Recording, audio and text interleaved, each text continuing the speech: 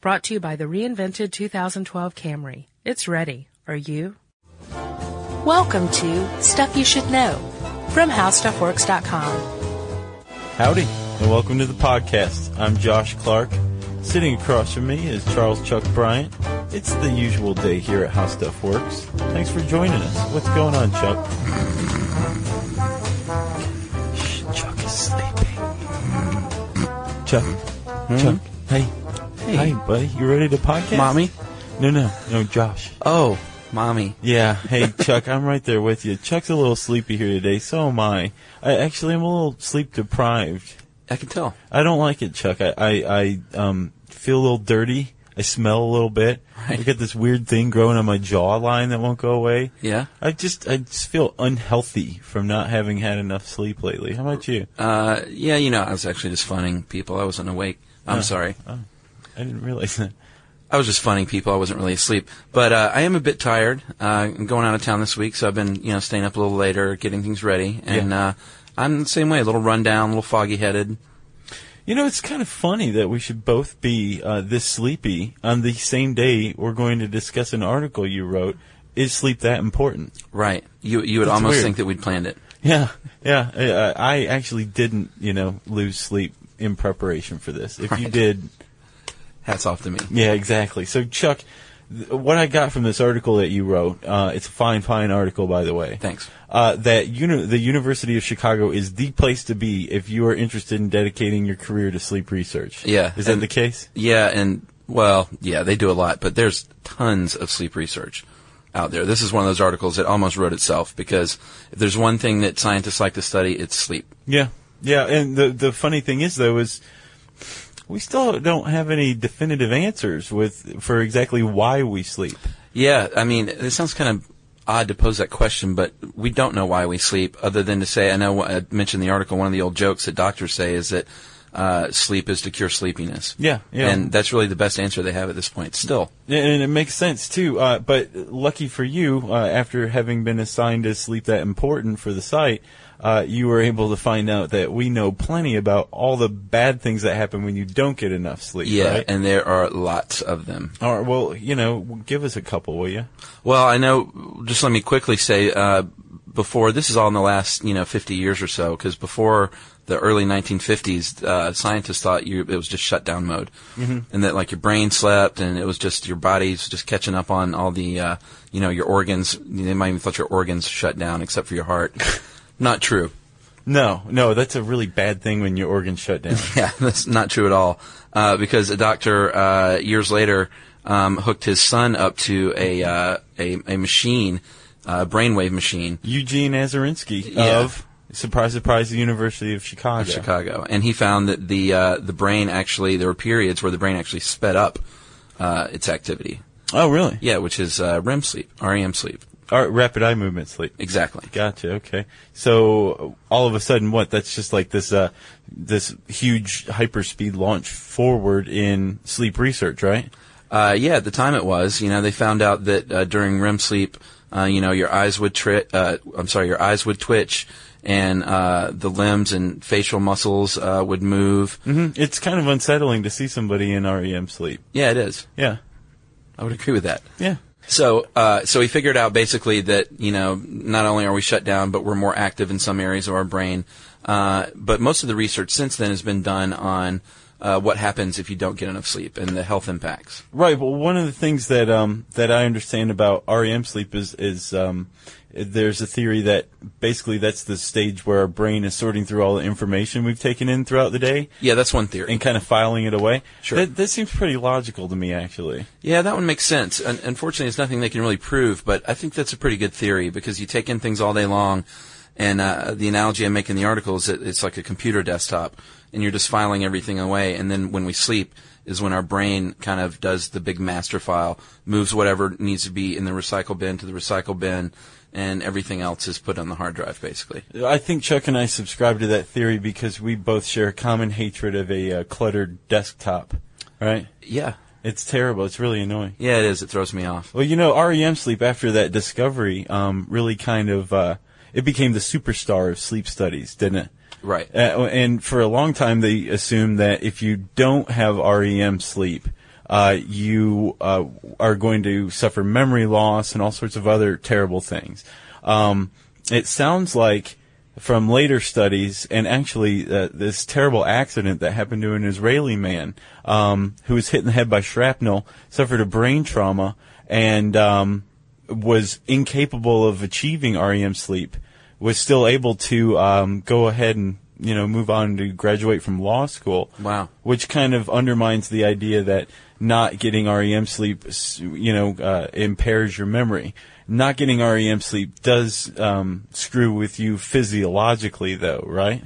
Right. And just sleep deprivation in general is no good for you at all. And we're talking will shorten your life. Tell them about the 3-week lab rat study.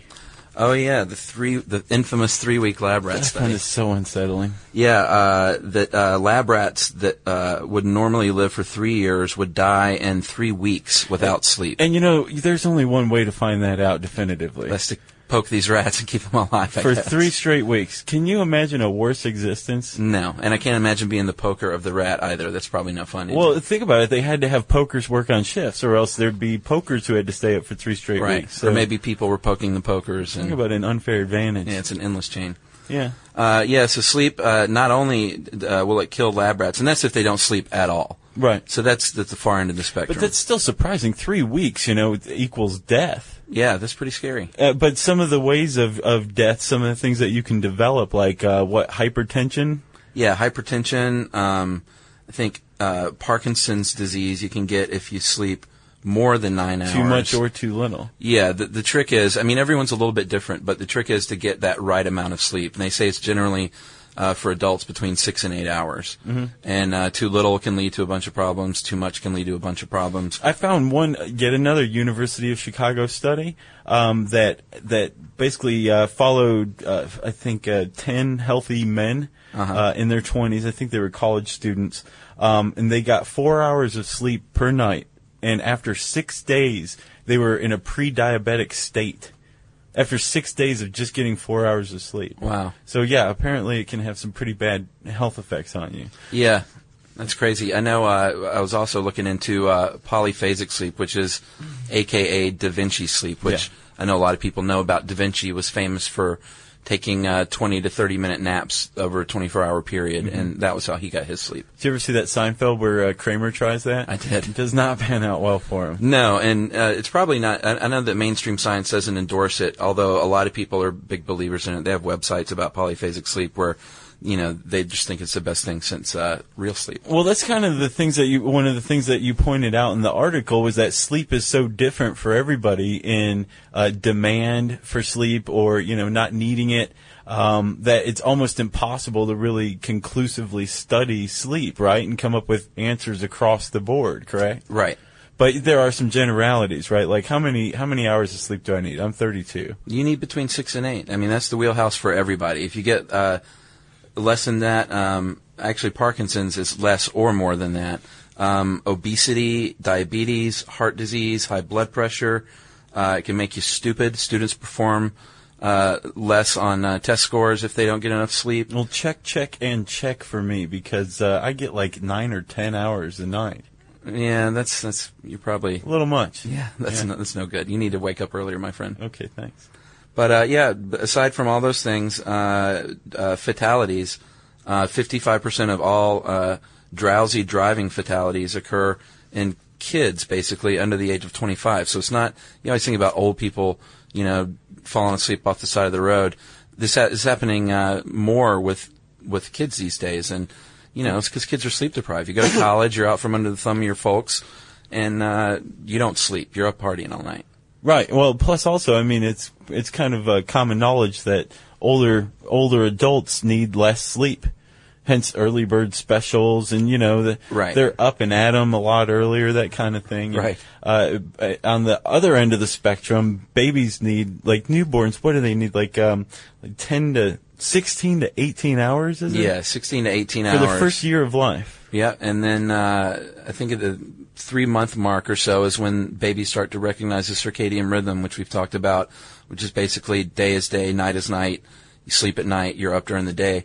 But they're still sleeping 10 to 12 hours and then napping a few hours on top of that. So. And I noticed the tone in your article made it sound like you're a little envious of babies getting to sleep that much. Are you sleep deprived? I wake up pretty easily, and I'm an early riser, so I'm pretty good.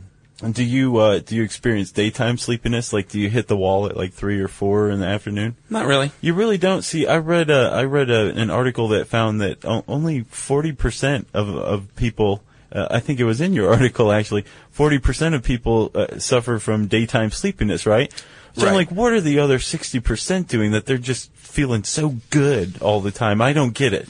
Because I hit a wall at like 3. I have to start drinking coffee again for the second time that day. And not the second cup. I'm talking the second time. And right. each time consists of like 3 or 4 cups of coffee. Right. What am I doing wrong, Chuck? Drinks. I don't know. Maybe they're taking tons and tons of happy drugs or something. I don't know these people. Maybe so. Well, because I generally get a little sleepy during the day as well.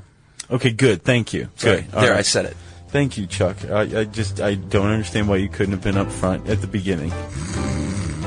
Well, that's it for this one, obviously. Chuck's nodding off, and frankly, I'm about to hit the wall again myself, so why don't you go check out Is Sleep That Important? Believe Chuck and I, it is. Stick around, though, to find out what article makes Chuck and I hungry for Swedish meatballs right after this.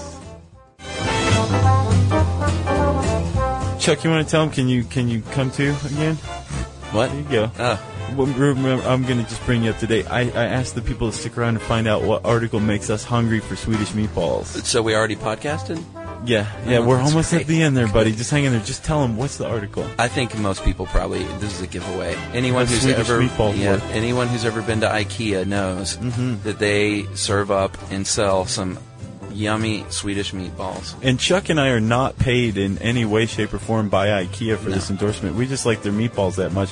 Although I think I speak for Chuck as well as myself when I say we kind of secretly hope IKEA will send us some for mentioning them. God, that'd be great. Yeah, well, they can go ahead and email us at the podcast if they want our address.